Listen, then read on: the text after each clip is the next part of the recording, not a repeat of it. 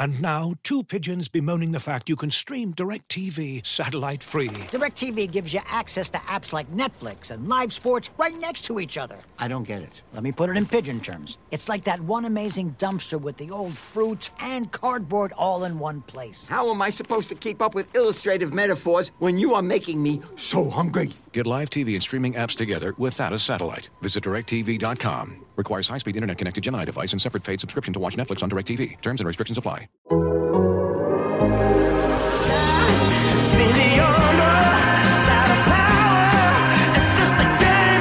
755 is real with David O'Brien and Eric O'Flaherty is on the air now. Welcome back. 755 is real and it is live.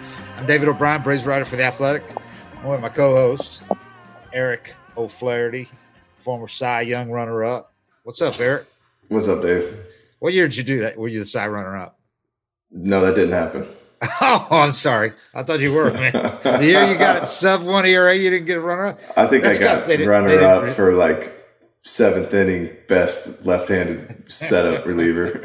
Don't undersell what you did that year, man. It was historic. No, it was good. It was good, but I don't think I was in the Cy Young conversation. Yeah, you got to throw innings for that or have like 60 saves and a 0 ERA. You know what's funny, though? If you did that now, you'd probably make the All-Star team. Yeah. They're taking relievers now that aren't closers. They're taking other relievers. Well, I think the problem was we had Johnny and Craig in front of me. Yeah, that's true. That's true. That hurt my odds. But they didn't take any relievers back then if you weren't closers.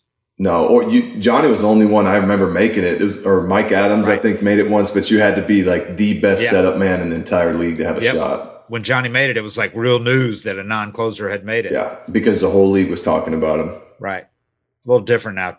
The whole roles are all treated a little differently now. Speaking of, one thing that has to be adjusted in this age where we're not going to have hardly anybody pitch 200 innings anymore, much less what they used to do with, the Braves had years where they had everybody pitch 235 to 255 innings. Yeah. I mean, the big three routinely, but in this day and age where 180 is the new 220, and really guys are be thrilled with 180 innings. They got to drop that qualifying standard to qualify for like league leaders and stuff with pitching and shit with hitters. Oh, is the innings the same? It's the same, and it's ridiculous because Ian Anderson, I'm looking at his things the other day going, oh, but his stuff's getting bad. I bet he's like among the lowest in the league. And he doesn't qualify. He didn't have the innings to qualify, and which is ridiculous. Every start. He's made every start and gone about, 5 innings. And that's just not quite enough if you don't pitch a 1 inning per team game. And he had like 93 innings for 95 team games, which is just stupid. I mean, in other words, you could finish the year with 160 innings and not qualify. You could lead the league in ERA, but if you had 160 innings, you would not qualify. Wow. Yeah. 1 inning per team game. That was fine in the old days. Yeah. Where 160 innings is not many for a starter, for a good season. No, that'd be like the cutoff to just prove you were healthy the whole year. Exactly. Like if you made every start, you definitely got 160. Yeah, it's just totally different now. So they got to adjust that, go down to 0.8 or whatever. Anyway, I was just thinking about that the other day. Because the rules have all changed, obviously, and pitching is just treated differently. Starters aren't expected to go 6-7 innings, much less 8 or 9.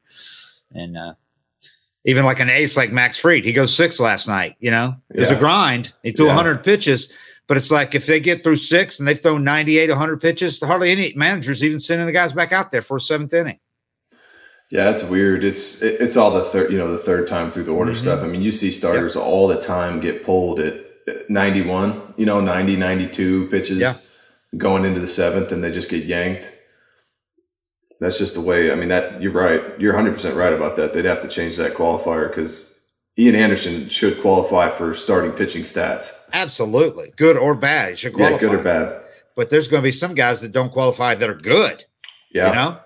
Like Tampa Bay starters, for instance. They couldn't qualify for it. They might not have any except the All-Star. Right. So, anyway, man, I guess it says a lot about where the Braves are when they're going to lose 2 straight games. And really, it kind of feels like the wheels coming off the wagon. I know I'm exaggerating, but there's that feeling among the populace, it seems like, you on social media, that it's just so negative or so much worry when they lose 2 games. I mean, that's how far they've come. Yeah.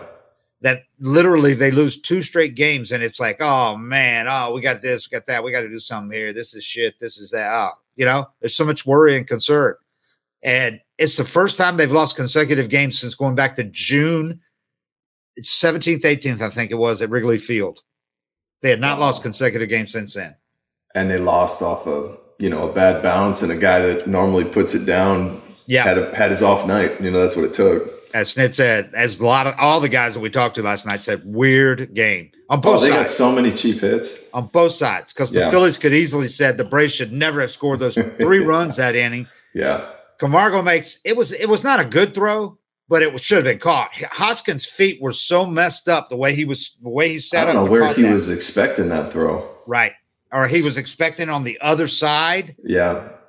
But he shouldn't do that. I mean, he couldn't even stretch for it. It was like he started stretching before he could even read the throw. Exactly. He had the 1 foot all the way out stretched, so he was not going to be able to adjust at all. Yeah. Instead of striding to where the throw was going. Yep. Yeah, it wasn't a terrible throw. And then it's an error on Camargo. Yeah, you got to give him the error, though. That's just the way they do it. And so he gets an error, and they get 3 runs because then they scored another on a wild pitch. That would have been 3rd out of the inning. Yeah. Same thing happens to the Braves. The squirreliest 2-run double you will ever see in your life, man, on a routine high hop to first base. That took the strangest bounce I've ever seen. I would have sworn it hit a rock. It had to hit something. I don't think it did. I think it's straight spin. There couldn't have been that much spin on it. I don't know. Maybe it did. Maybe it was the combination of really high spin and a really small, hard piece of something. But you didn't see Matt. Maybe he was just too stunned to go down and look. But you didn't see him go down and look to see, like, what the hell, man? Well, you don't get that in the big leagues. You might get that on a little league field. Right. A rock. Yeah. It's really funny because I'll go mess around, at the high school field and take shortstop with, take some ground balls at shortstop with the kids and stuff. And the hops they get. Yeah. It's scary for me. I used to stand at shortstop or third base in big league BP, and you know what you're getting every time. Yeah. Like a bad hop absolutely shocks you. Yeah. But that's why those Latin shortstops are so good, because you think about the fields they grow up playing on. Yep. They practice ready for anything. But when a bounce like that happens in the big leagues, you can't help but just, be shocked by it. Because that ball to Olson, that bounces up right into his chest where he's standing 999 times out of 1,000. And the one time it doesn't, it's just a little lower or a little higher, and he just has to kind of adjust. It never bounces sideways. Never. I mean, it could have had a lot of top spin on it, and as long as he was down, he was going to get it. Yep. But no one could have predicted straight that every time. Yeah, no one could have predicted. It was crazy, man. But you're right. No, rocks just don't appear on a major league field. The only thing they could have even done, it would have been a hard piece of dirt. But even that doesn't appear because they go out and they groom the field, It could have been a piece of clay from the mound with Max covering first every ball. Or off one of them's cleats or something. Maybe. I don't know. It was from weird, the box, but yeah, just something you never see. I mean, you see those kind of crazy hops when a hitter hits one off the end cap. Yeah. And it's kind of got the side spin, and it'll throw a third baseman off a lefty or a first baseman off from a righty because it's got so much spin on it but they're anticipating that. Yep. On just a rollover chopper. Yeah. The spin is top to bottom. I mean, it's just top spin. So you're never expecting it to go any way sideways. Yeah, that's the thing, is it was, like you said, it was a straight chopper. It was really high, but it wasn't going sideways. Just a stupid play. I mean, just crazy. Just bad luck, and that's why it's a double, because you can't give a guy an error for that. You can't give him an error. Couldn't even reach it. An error? There's nothing he could have done. I know not everybody, a few people immediately said that he should have came in and caught it on the hop. Okay, well. But short hop's a way harder play than exactly. I mean, you're setting yourself up for the best hop. Or they're saying he should have caught it in the air. You know what I'm saying? Kept charging. But in that case, if he'd have come charging, he's not certain he's going to get the runner because he might run past the runner. Yeah. In other words, where he was, he knew it was time. He knew his time. He was timed perfectly that he was going to get the runner. As long as he got the ball, he was going to have plenty of time to step on base and get the runner. But if he comes running in to catch it on the fly, and the runner goes a little bit outside, all of a sudden he's got one of those reaches, So I ain't gonna fault him for doing that. No, I mean, he's not going to be out there doing early work today on how to read those hops. On how to read that, absolutely, because he'll never see that hop again in his career as long as he plays. No, not until he's playing. I've literally never seen that hop in my life. Nope. To go like that. Anyway, it was that kind of game. You had a lot of stuff like that. You know, those were the two key ones, but it was just a lot of weird stuff happening in that game. You know, one that got completely overshadowed, a play that got completely overshadowed by all the weirdness was Michael Harris second cuts off that ball in the right center gap. He sprints over, and I mean, dirt was flying. His cleats were going. It's on the edge of the grass and dirt, and he slides and perfectly catches that ball, gets up, throws it in, saves a run right there because they end up with runners in second and third. And if that gets past him, goes to the wall, just another 5 feet to the wall, easily scores one run. And if it takes a weird bounce, they can score 2 runs there. Yep. I mean, that kid, he's on the ball, man. He's always special. Hustling. The thing that impressed me most about him is he's 2 for 2 off of Alvarez. Yeah. 100-mile-an-hour sinkers, lefty-lefty. I made a living throwing lefty-lefty sinkers inside at 91.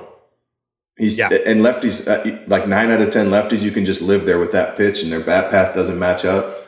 He's able to go 2 for 2 off a dude throwing it at 100 miles an hour. Yeah. He's legit. His ability to make adjustments has been so impressive through this whole thing. Yeah, just adjustments all the time. You know, speaking of lefties, man, a lot was people were down Sunday when the Braves didn't do much at all against the Angels in that when they had a chance to sweep. You know what? The guy we forget threw a no-hitter was Reed Detmers. That guy threw a no-hitter. Yeah. And, you know, you look at him, you're like, Reed Detmers, they just shut us down. But Reed Detmers threw a no-hitter, man. I mean, a no-hitter is just a good game now. They happen so much. It's like, not one person no-hitters aren't. Right, that's true. But even back, I mean, Chris Bosio or somebody throws a no-hitter. You're talking about it 3 years later. And in today's game, you could forget about it in a month or two. Absolutely. And that's a perfect example. I had forgotten he threw a no-hitter. I have the poster on my wall. That's why I remember. I don't think Detmer's getting a poster for his.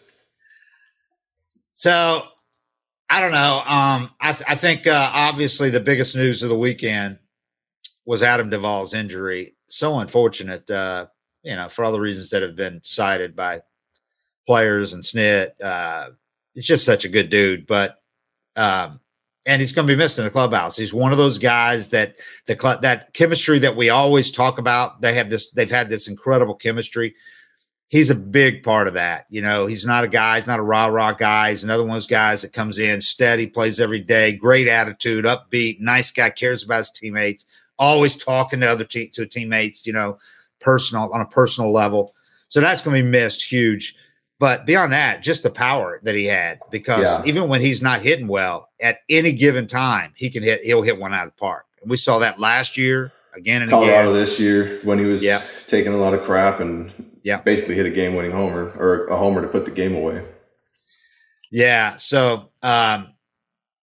if you look at just on the surface at his overall stats, you'd think, okay, it's not going to be impossible to replace that guy. But you got to go beyond that and what he had done, because he had really started to hit like himself in the last couple of weeks. I got this.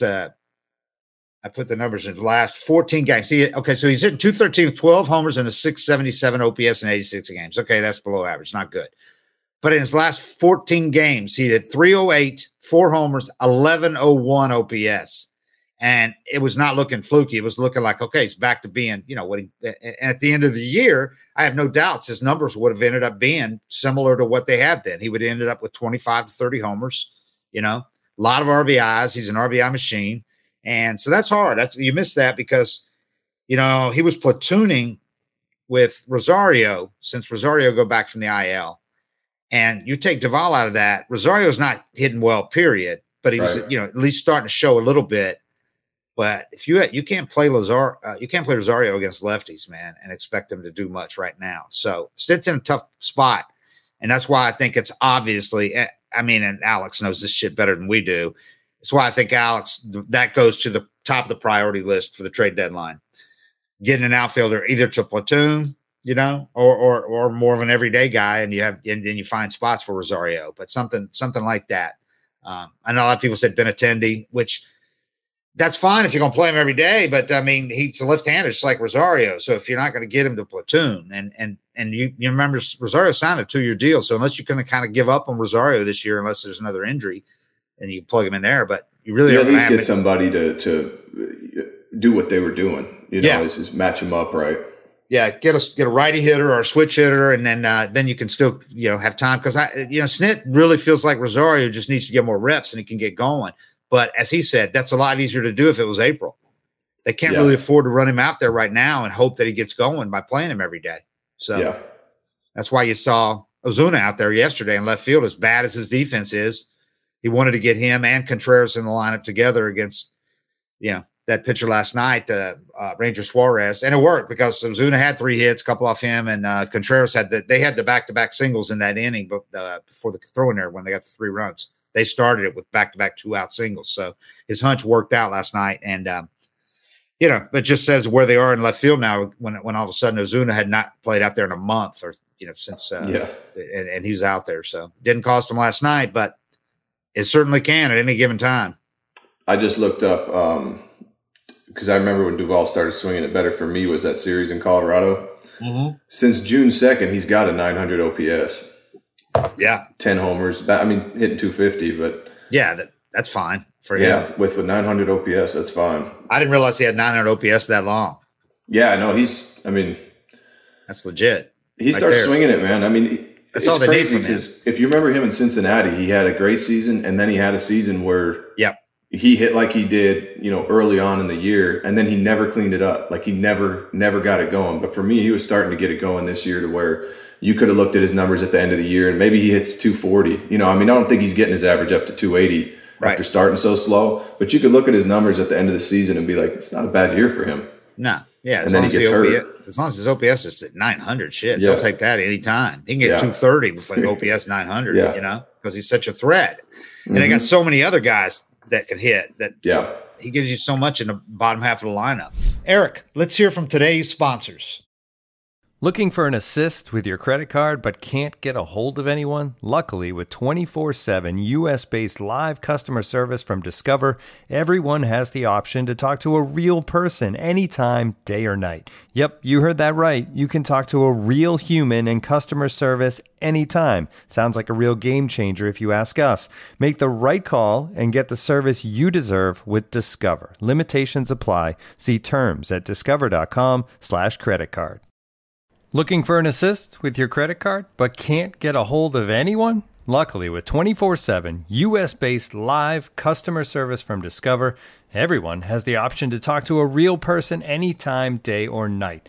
Yep, you heard that right. You can talk to a real human in customer service at any time. Sounds like a real game changer if you ask us.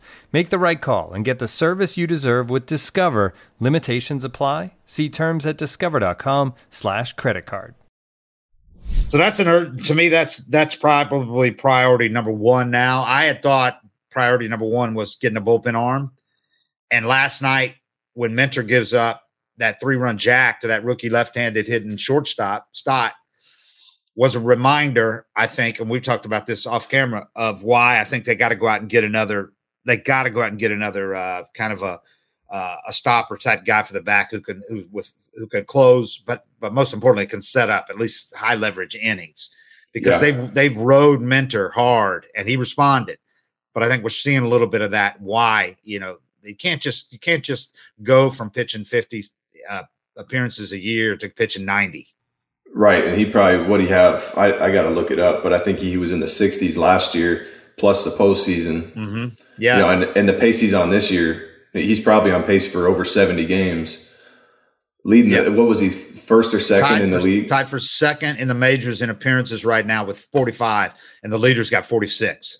So, and like you said, people shouldn't dismiss that. He had a heavy workload in the postseason. Him and Matzik were their go-to guys. Yeah, and Will Smith closing, obviously, but Matzik and Mentor pitched seemed like every day in huge situations.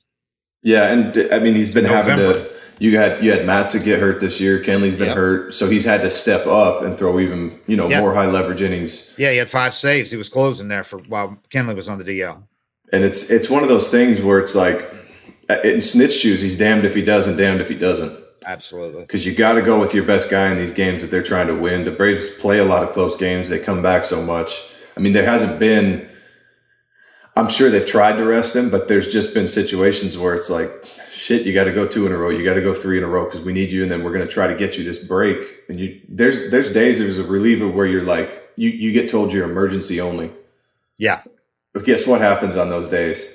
Yeah. Extra innings. It's somebody your closer actually happens to struggle that day.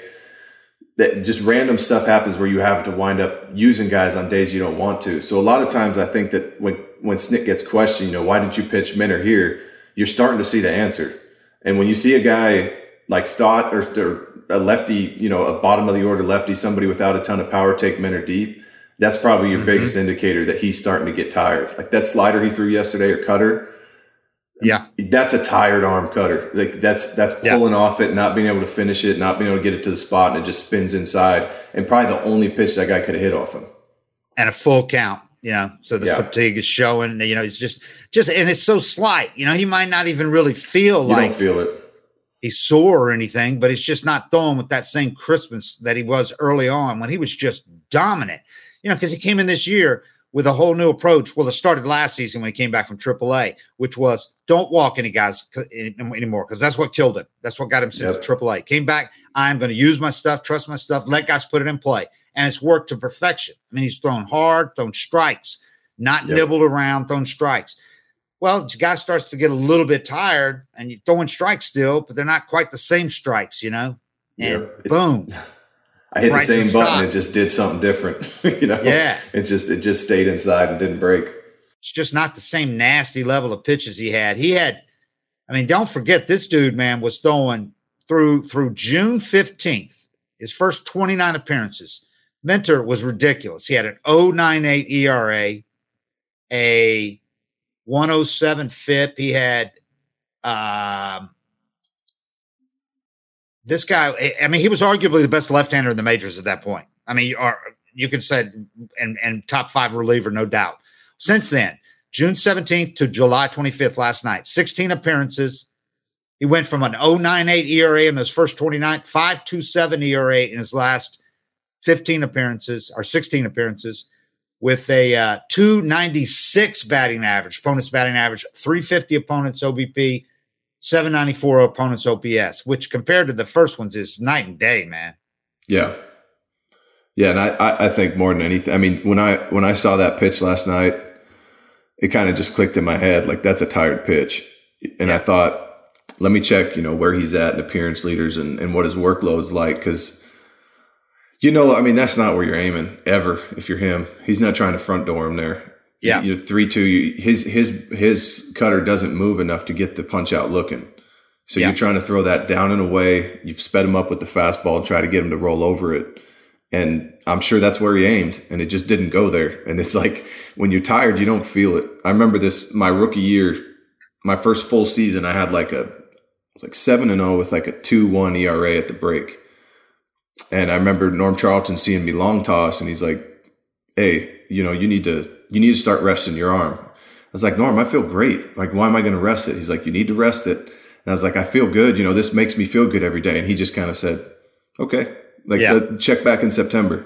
I finished the year with a 4.5, and my role just kept getting I kept struggling. I had a lot of games where I'd walk people, and all it was my arm was tired, and I didn't know how to pace my arm through the season. But even then, when Minter's got enough time, he knows how to do that now. Right. But there's nothing you can do to pace yourself when you have to get fully hot, 5 times a week. There might be a game he doesn't pitch, and then he goes back to back, and then you get your rest day.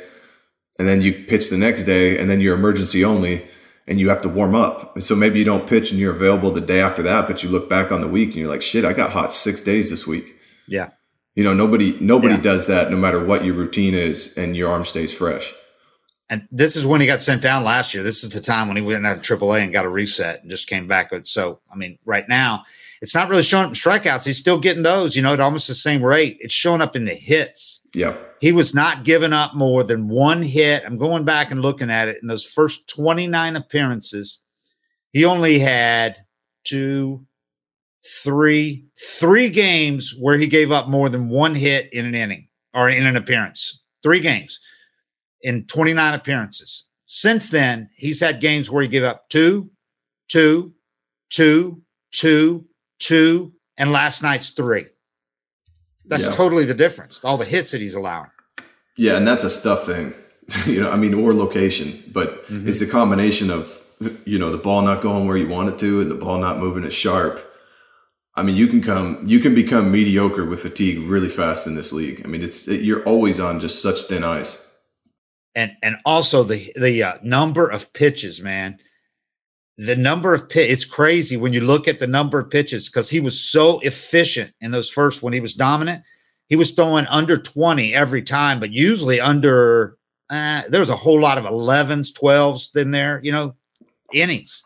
Yep. So he was so efficient. He was getting guys to put it in play early in counts. And now, if you look at the number of pitches, so it would explain why, the fatigue spot, because he's throwing now 20 pitches in almost every appearance.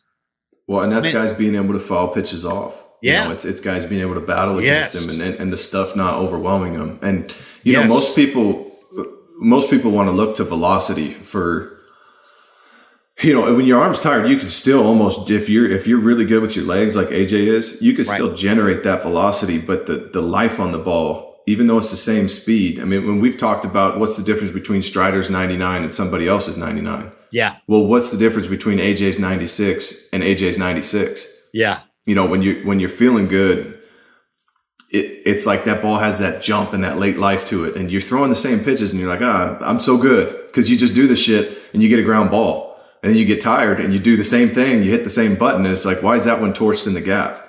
And it's hard to see or feel or be aware of these little differences that, if a hitter is off by half an inch or a centimeter, it's difference in the ground ball and a line drive. So as you start getting fatigued, you don't really see it and people can't see it watching, but the results will tell you. Those first 29 appearances, he had 4 appearances where he threw 20 or more pitches, 4, and none in the last 12 games in that stretch. 1, 2, 3, 4, 5, 6, 7, 12 games. Okay. Since then, in just in the 19 or 15 appearances since then, he's had appearances with 22, 26, 19, 20, 25, 20, 21, and 20 again last night. Yeah. I mean, it's just it's not the difference is pretty startling. I remember 2000. It must have been 2000. You remember Soriano, Rafael Soriano? Yeah. He went to the training room and he said his arm hurt. He wasn't feeling right. Something was off. And they told him, well, you're still throwing 96. You got to be fine. He said, I throw 96 because I throw 96, not because it feels good. And that's kind of to my point is you can still kind of generate the stuff that looks right on TV. But when you start getting hit like this and having to battle and throwing 20 pitches to get through an inning where early in the season, he was having like 7 pitch innings sometimes early in the season. Yeah. Because he'd just pound the zone and his stuff overwhelmed the hitters and they couldn't square it up. You start losing that life on the ball and all of a sudden it's like your good pitch is a foul ball. And then you finally make a mistake and what happened last night happens. What's the deal with Dean Anderson, dude? What's going to happen, do you think? Because I'm at a loss for this one. I really didn't expect this. I thought that by now, he would really had kind of found his groove and fix some things, but it's not happening. I wish I had the technology at my house to, watch him side by side with years past. Yeah. I'm sure Kranitz is just racking his brain trying to solve this problem. But looking at him, I liked the other day when he started mixing his breaking ball in more. Mm-hmm. I think it may not even be that they've seen his stuff now, but everybody knows the plan. Right. Everybody knows, if it's down, just don't swing. Because they'll chase the change up. If it's up, make him throw a strike up. I think guys are just really keying in and figuring out how to beat him, even with his stuff. And he mixed in some curveballs the other day and he got some bad swings and some takes. Yeah. It's so hard. I don't have an answer for him. I've watched him and I'm just thinking like, fuck, why? I ask a lot when I watch him pitch, why didn't they swing at that? Yeah. Like a quality changeup down and into a righty, off a fastball, and they just take it like they know it's coming. Yeah. And I always go through the same, kind of process with myself is, one, are you tipping? You know, you got to cross that off when guys are taking pitches like that. Two, what's different in my mechanics? And am I losing deception? Am I losing life on the ball? Obviously, you check your velocities and your spins and all that stuff. And then it comes down to just, am I competing? Am I pissed off? You know, like, you got to go out there, just be sick of the shit. And he's got to get sick of the shit. And I mean, sometimes you just go out and you just throw it as hard as you can, and it works for whatever reason because you're just mad. Sometimes that backfires on you. But when I watch him pitch, I don't, you know, just watching on TV without being able to compare it side to side, I don't see drastic difference in really anything he's doing. Is he one of those guys that, I know this is probably, there's really no cut and dry answer on this, but it seems like he's one of those guys that when he came up, all they talked about that was the difference in his delivery, how different it was, that Iron Mike pitching machine delivery straight over the top that no hitter saw from anybody else. So it's totally different than the seeing. And so that helps him, obviously, when hitters just aren't used to the arm slide. Josh Cole-Mentor effect. Right. So, but when you do that for, 3 years now, you do it in the postseason, everybody sees it. There's tons of video of it now. Guys are going to watch video if they face, and a lot of guys have faced him, 10, 15, 20 times now. Can that have a less of effect as you go on when guys have seen it a lot more, know it's coming, have adjusted to it? When you're you're doing the same thing. I mean, I was thinking that until the Angels got him, because there's no way, most of those guys had seen him. Yeah, except video, obviously, lots of it. But yeah, yeah, and I think with a guy like him, when like Josh Cole-Mentor is a guy I always bring up for that. Josh Cole-Mentor was throwing 86 and getting big leaguers out for years. Yeah. Because it was so awkward, and I thought that was kind of my thought on Ian is like, his funkiness isn't going to slump, and that's kind of why I struggled with it, because I was watching the Angels. I'm thinking most of these guys probably haven't seen him. He goes 3 innings and gives up 7 runs. Yeah. Yeah. He had 8 hits, 7 runs, 3 walks, 3 innings, came out for the 4th, gave up a walk and a single to start the 4th. And that was it. Boom. Lifted, which is the last thing in the world Snit wants to do right now at this point of the season, is lift one of his experienced starters after 3 innings. So it had to be pretty bad for Snit to do that. They thought, the game at that point, the game was getting out of hand, and those last couple of runs were scored off of them after the reliever came in. But they were down 5 at that point. And, Snit thinks, okay, this is a still winnable game if we get him out now. Yep. But then shut it down. But they're trying to win every game, man. Yeah, that's why I'm scratching my head, because that was my gut. My instinct was telling me you kind of, I'm not going to call it a gimmick, but you got this thing that you do that nobody else does, that hitters can't practice. Right. You can't set a machine up to throw like Ian Anderson. Unless you can do it's an Iron Mike pitching machine. Right. I mean, maybe teams are busting those out. You never know. But I mean, I that was my thought up until the Angels hit him, because you don't play the AL West. You play Seattle every 3 to 6 years. You play LA every 3 to 6 years, and it's one here or one there. But I was just thinking that, Goose Goslin. Let's blame it on Goose Goslin. He's with the Angels again now. Sometimes a guy that's played with you and watches you has a tip. Especially a smart guy like Goose Goslin. Yeah. Yeah, I don't know. I wish I had twice now. I wish I had the answers for it, but I mean, he's got a lot of good people working with and for him, and they don't have the answers either right now. Smart guy too, man. I mean, who wants to win bad and everything. I don't know. I sometimes it's dangerous to judge a guy's personality based on your interactions with him, because a lot of guys can be the sweetest guy in the world talking to you and then be nasty out there. But if I had to judge Ian just on my interviews with him and just conversations with him, I'd say he's one of the nicest guys in the world, that he has no angry streak. So, I mean, maybe he needs to get an angry streak. I don't know. But that's never been competitiveness has never been an issue for him in the past, because you put him in a big game and he was terrific. Yeah. Starting with the first game he ever pitched, when they bring him up, he pitches against Garrett Cole and out pitches him and the Yankees after being rain delayed for a day, having a day to think about it. I mean, that's some mental toughness. Yeah. In postseason, he's been terrific. Granted, like going 4 or 5 innings, but that's pretty standard in the postseason these days. But he's been terrific in the postseason.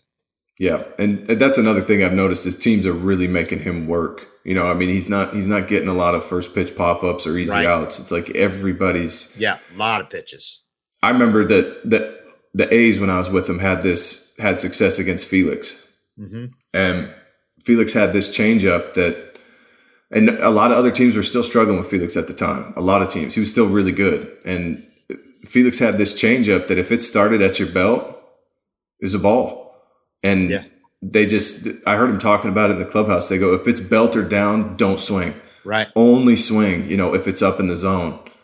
And he was they were like the only team Felix was struggling with at that time. But it was because as a team, as a unit, they'd all convinced themselves, if it starts belt or lower, we're not swinging no matter what. And there was a few times where Felix kind of caught on and threw a fastball down in the zone and punched him out looking. Yeah. But overall, it was like Felix would get to 3-2, he'd throw that split, and they just auto take it. And then as a pitcher, you're like, how the fuck did they take that? Everybody else swings at this pitch. It's weird how you see a team that has that mojo on a pitcher, on an otherwise great pitcher, that you just can't do it against one team. The Braves were like that for quite a while, for several years with Scherzer. But they have handled Scherzer better than anybody else has for about 3 years, Before that, he was dominant against them. So, it's a tip like you're talking about, it's that a team mindset. And then they get that positive, that confidence because they've done it before against this guy. So they don't fear him, so there's not that fear factor coming in.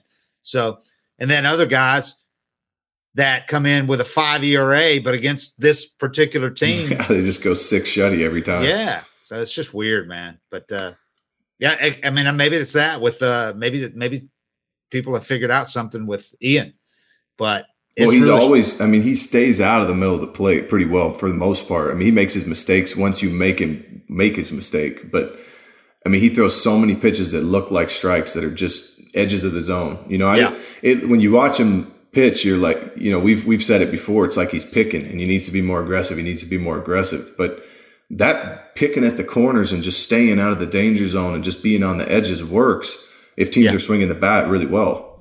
Guys, let's take a quick break, and then we'll finish up the show. And now, two pigeons bemoaning the fact you can stream DirecTV satellite-free. DirecTV gives you access to apps like Netflix and live sports right next to each other. I don't get it. Let me put it in pigeon terms. It's like that one amazing dumpster with the old fruits and cardboard all in one place. How am I supposed to keep up with illustrative metaphors when you are making me so hungry? Get live TV and streaming apps together without a satellite. Visit DirecTV.com. Requires high-speed internet-connected Gemini device and separate paid subscription to watch Netflix on DirecTV. Terms and restrictions apply. And now, two pigeons bemoaning the fact you can stream DirecTV satellite-free. DirecTV gives you access to apps like Netflix and live sports right next to each other. I don't get it. Let me put it in pigeon terms. It's like that one amazing dumpster with the old fruits and cardboard all in one place. How am I supposed to keep up with illustrative metaphors when you are making me so hungry? Get live TV and streaming apps together without a satellite. Visit DirecTV.com. Requires high-speed internet-connected Gemini device and separate paid subscription to watch Netflix on DirecTV. Terms and restrictions apply. So his 1.58 whip would be second worst in the majors right now. Better than only Patrick Corbin's 1.70. And Patrick Corbin is only in the majors because the Nats are terrible and he's getting paid. But because he's awful this year. And he leads the NL in walks with 48, which is, that just kills Snit. He hates walks. God. Yeah. 5.31 ERA would be third highest among major league starters if he had a couple more innings to qualify. So, in other words, it's just not been a good year for Ian at all. And my other question, the reason for bringing him up was, is it time for the Braves to, because he's such a hard guy to give up on, because if you sent him down to say AAA to get straightened out, like you did Mentor last year, and he came back and he was a huge piece for the Braves in the postseason. Mm-hmm. Do you do that with Ian now while you have time for him to go down for a month or whatever and give Kyle Muller a chance? Because Kyle Muller has been pitching great in AAA. I know it's AAA, but the problem that he had with the walks, he's totally fixed in the last 2 months in AAA, and his numbers are terrific. Nobody's ever doubted Muller's stuff. 6'7" lefty, throws 100. Those upper 90s, and got a couple of good breaking pitches, that great slider. If Muller's figured something out, he either needs to be here or he's a trade piece because, you could have him do it for the rest of the season like you did Kyle Wright, because it really helped him when he did come back to the majors. But Muller's reminded me a lot of what Wright, when he figured out something at AAA, and he hasn't been the same since then. He's been a terrific borderline all-star pitcher since then. She probably should have made it this year. But I don't know. Do you give Muller a shot right now? Do you send Ian down to work in AAA and just tell him, look, we're not giving up on you at all, but you got to get something. We got to figure something out with you. Well, so much of it's watching the guy around the clubhouse too. You know, I mean, if he's moping around, head down, he's not looks doing defeated. That. He's not doing that. Ian's never struggled in the big leagues, at least. I mean, he's come up and succeeded, you know, and he's been great for you for 2 seasons and then helped you in the playoffs win a World Series. It's really hard it's so hard to send a guy like that down. And for me, it's one of those things where he's earned this, he's earned this right to struggle, but it's for how long? Yeah. You know, exactly. and That's it. For how long? For how long, and are we making progress, or is it the same thing over? Like, are we there? Like, you got to watch as pitching coach manager. Is he close? You know, was it one bad inning, or is it the same thing every time out? If it feels like the same thing every time out, first innings are killing him too. Yeah, and it's if you're not overwhelming the hitters, if they're on everything, and you skate through the first 3 innings with line drives in the gap that get run down by your all-star outfielders, and you're watching the games, and it's. Or is it bad luck? If it's bad luck, and then a big inning, you have to kind of watch the games. For me, he's getting close to that point where you're kind of like, we got to win games. Right. And there's been quite a few starts that, you're down 4 or 5 runs early in the game, and you got to know his personality. Yeah. You got to know, can he handle going down? And I guarantee you he can. I guarantee you he's not going down to AAA and moping about what a poor guy, woe is me, and I shouldn't be in AAA. Look at my numbers I put up in the past. I guarantee you, just from watching his interviews and stuff you've said about him, he can be rational about this and be like, well, I'm sucking right now. I got to change things. And sometimes, it's just going to an easier league is all you need to build back your confidence. I think he would handle it. I think it would be more a positive than anything, like it was with Mentor. Mentor was like, I was pissed off that I got sent down, but you know what? It was the best thing that could have happened to me, because I went down and decided I need to trust my stuff, don't walk anybody anymore, and let guys put it in play. And Ian needs to go down and make whatever adjustment he needs to make. And because right now I think you're at the danger more of him losing confidence by getting his head pounded every time he goes out, And the thing is, you're locked in a pennant race with a Mets team that we've talked about is not going to fold like they have in the past. So every time they've gotten close, they got within a half game Saturday, Now they're 2 games back, and they got 5 games coming up against the Mets in 4 days. You might need to start Muller in one of those games anyway, regardless of what happens, because you got a doubleheader. So you're going to have somebody else start unless you use an opener. But I just don't know that you can keep running Ian out there if it's even the games, even though his 1-loss record is not bad, it's because they were scoring a ton of runs for him. He's not pitched well at all. And you can't keep obviously counting on them to score 6-7 runs for you every time you pitch. And I don't know that you can run him out there every 5 days when every game is so important now in this pennant race down the stretch. Every game the rest of the way, you only got about 60 left or 63 or whatever it is. So I don't know. But I think we're at that point with Muller where he's either probably going to be a trade piece, because he's one of the few guys they have in the system that other teams really, the other teams want young pitching like they always do. Well, they drool over a guy like Muller. And he's one of the few guys they've got with big time stuff that's close, ready for the majors. Barely any service time. Right. Hard worker, all that stuff. So might be to that point where you got to either use him or trade him and get something that you can use, get that bullpen piece or get that left field bat. So, but it's going to be interesting. Muller, though, in his last 8 starts at Gwinnett, 2.25 ERA, 0.88 WHIP, 202 opponents average, 61 strikeouts with 9 walks in 52 innings. 7 quality starts out of those 8, including a 7-inning complete game and a doubleheader. That's solid. That's solid. You want to see it up in the, I think those are numbers that have earned you the chance, and if the opportunity presents itself, then an opportunity might be presenting itself. His last start was September 14th because they had an all-star break too there. So he either goes, I think, tonight or tomorrow, or it's a sign that obviously if they scratch him from that, then they got a sign there. But that's going to be something to watch. They've got, just to wrap it up, they've got the Braves really, if you look at trade pieces, you're talking trade pieces, because like everybody is contenders want to add same shit. bullpen arms, right? Usually, and then a couple of them need a bat, like the Braves need both those things. Teams out of it that have those pieces want to add young pitching, like good young pitching, or if you're talking about major pieces like, Soto and Ohtani. Yeah, and they're not trading Ohtani. I just get it. But if you are, you're talking about not just multiple prospects, but you're talking about major league young talent, because you're not going to trade Soto or especially Ohtani without getting a couple of major league players, not just prospects. So anybody that really thinks the Braves are even involved in that, forget it. That ain't happening. They're not going to, you're not going to get rid of like the type of young players that they would want. The guys it's going to take are not the guys those are the guys, Harrison Acuna, that you're not giving up or Harrison Strider, Right. Those are the type of guys that got you here. It wouldn't make any sense to add even if Soto is the greatest hitter in the game right now, overall hitter, who knows? He probably is, but it wouldn't make much sense to get rid of him or to add him and get rid of a guy like Harris, who's your center fielder for the next decade, who might be, close just as good, just as valuable. And when you add the defense, might be better. Yeah.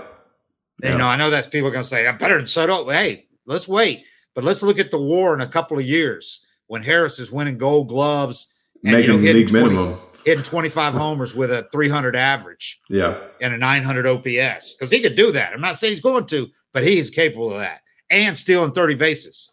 He stole his 11th base last night. He hasn't been caught once. Yeah, I'm not giving him up for anybody. Nobody, and I'm not giving up Strider, not with that golden arm and the way he takes care of himself and that uniqueness that we've talked about with him. There's no way I'm giving up Strider, man. I would hate to be a GM, because those are decisions you have to make. You have to really trust everybody evaluating players. The one edge you have for me is them, their personalities. And there's some personalities you can see coming up. And you're just like, this guy's a turd. Yeah, and it's going to show. Eventually, it's going to come out. It's how's he going to handle failure? How's he going to handle demotion? How's he going to handle this? How's he going to handle a clubhouse? Contract. How's he going to handle getting some? Is he going to shut down? Getting some security. I've seen a lot of players that you were just watching, with Acuna type talent, and you watch them get paid, and it's just. You're putting on 30 pounds in the off season, not giving a damn. And it's like, you can see that when it's in your system. Yeah. You get to interact with these guys. You're living with the guy, as Snit says, every day. Yeah.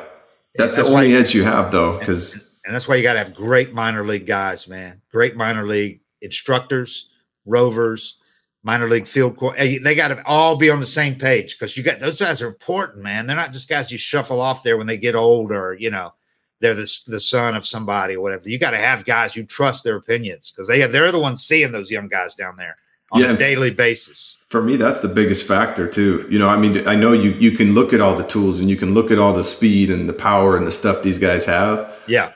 But the personalities, that's what's going to keep you in the big leagues and help you handle the bright lights and handle failure and handle money, entitlement, all these things that come into play. You can watch and see guys coming up through the minor leagues, first rounders that as soon as they fail or something doesn't go their way and they've been babied through the whole system, you can watch these guys, how they react to all the stuff they're going to deal with in the big leagues, and get a really good feel for their character. And character. You get a feel for, are they going to be an addition to a clubhouse? Yep. Are they going to be a distraction to a clubhouse?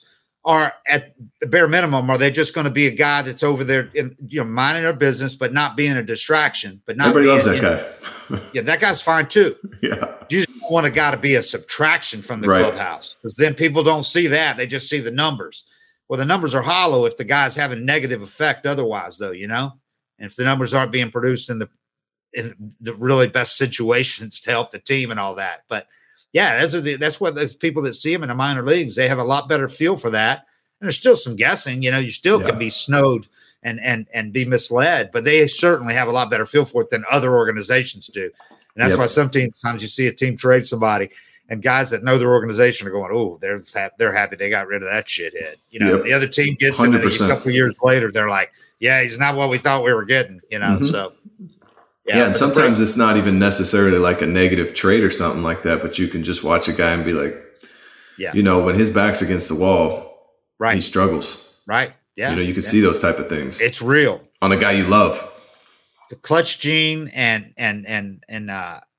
performance anxiety, those things are real, man. Yep. And that's the good thing about baseball, rather than the other sports, is people usually have 2, 3, 4 years to evaluate these guys before they have to do it at the big league level. Yep. Most of the other times in basketball, you draft a guy, he better be ready. Oh yeah, the biggest dude in the world dunking on everybody in college. It's like, yeah. We got to guess if it's going to work in the NBA. Yeah. You know, you don't get to see him play in the minor leagues, and all of a sudden he goes up against another 7-footer and kind of cowers, and he doesn't like it.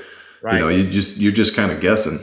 And the guys that get a good signing bonus, you get to see them in the minor leagues because they got a lot more money than everybody else. Yeah. How do they treat everybody else? You know, how do they treat? Do they act like they shouldn't be here? They're entitled. They're just here because they're waiting to get called up. That's the worst coming up through the minor leagues, when these first rounders or high bonus guys get all this special treatment.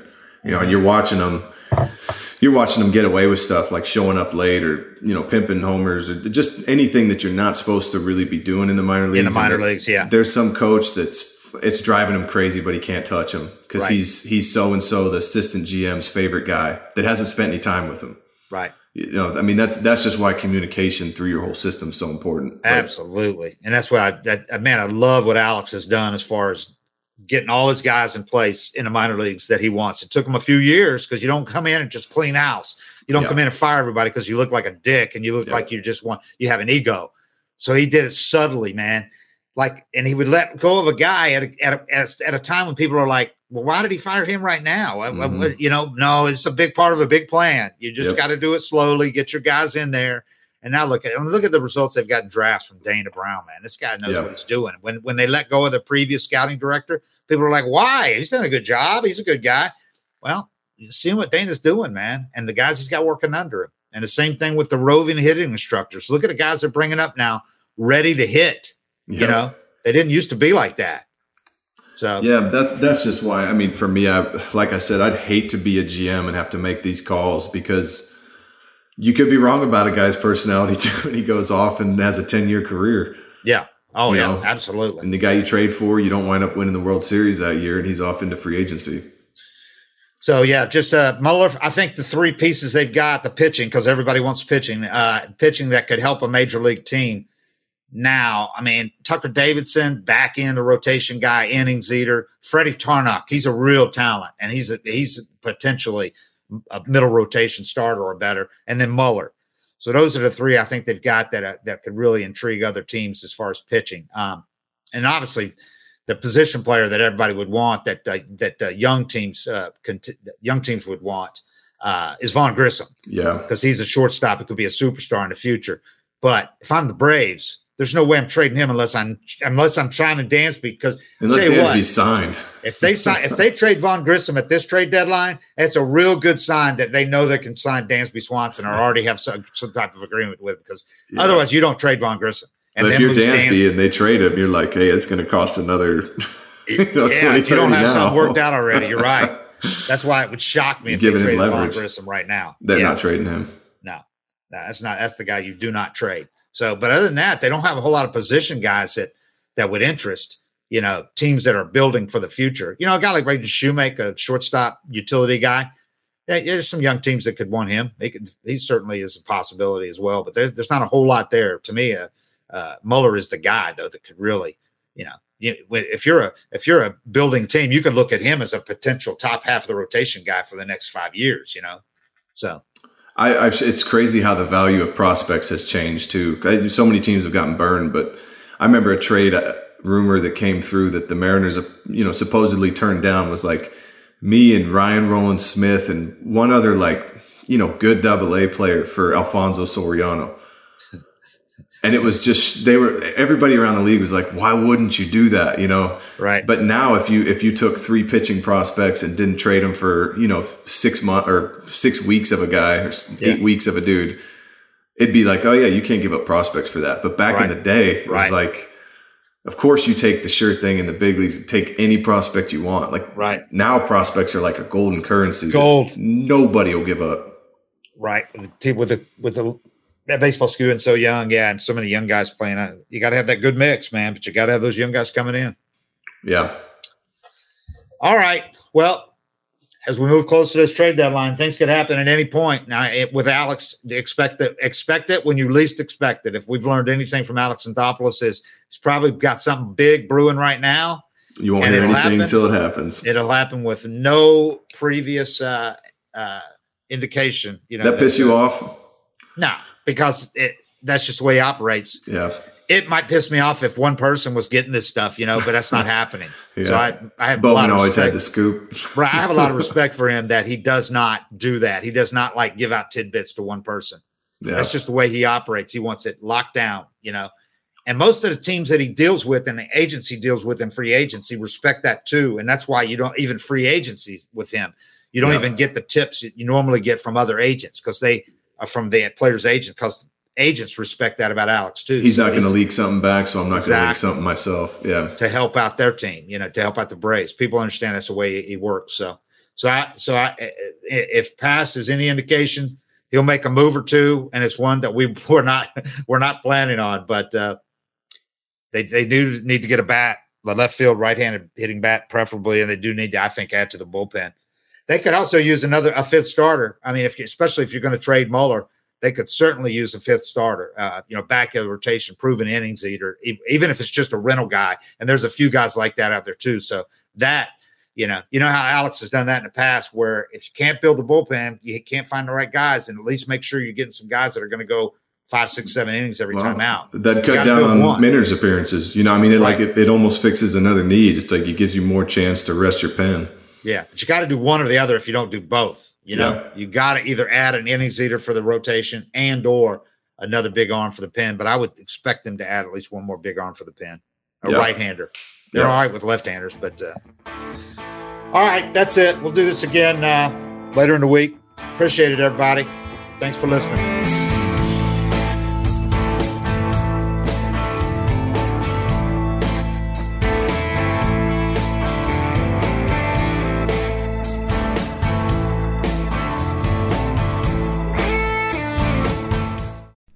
As you've probably heard by now, we've teamed up with BetMGM this season. We'll be using BetMGM lines to make all of our picks, and we'll have special offers for our listeners each week. If you haven't signed up for BetMGM yet, use bonus code The Athletic, and you'll get a 1-year subscription to The Athletic, plus up to a $1,500 first bet offer on your first wager with BetMGM. Here's how it works. Download the BetMGM app and sign up using bonus code The Athletic. Make your first deposit of at least $10. Place your first bet on any game and claim your voucher for a 1-year subscription to The Athletic. See BetMGM.com for terms. U.S. promotional offers not available in D.C., Mississippi, New York, Nevada, Ontario, or Puerto Rico. Gambling problem? Call 1-800-GAMBLER. Available in the U.S. Call 877-8-HOPE-NY or text HOPE-NY 467-369 in New York. Call 1-800-NEXT-STEP in Arizona. 1-800-327-5050 in Massachusetts. 1-800-BETS-OFF in Iowa. 1-800-270-7117 for confidential help in Michigan. 1-800-981-0023 in Puerto Rico. First bet offer for new customers only in partnership with Kansas Crossing Casino and Hotel. Don't forget, if you haven't signed up for BetMGM yet, use bonus code The Athletic, and you'll get a 1-year subscription to The Athletic, plus up to a $1,500 first bet offer on your first wager.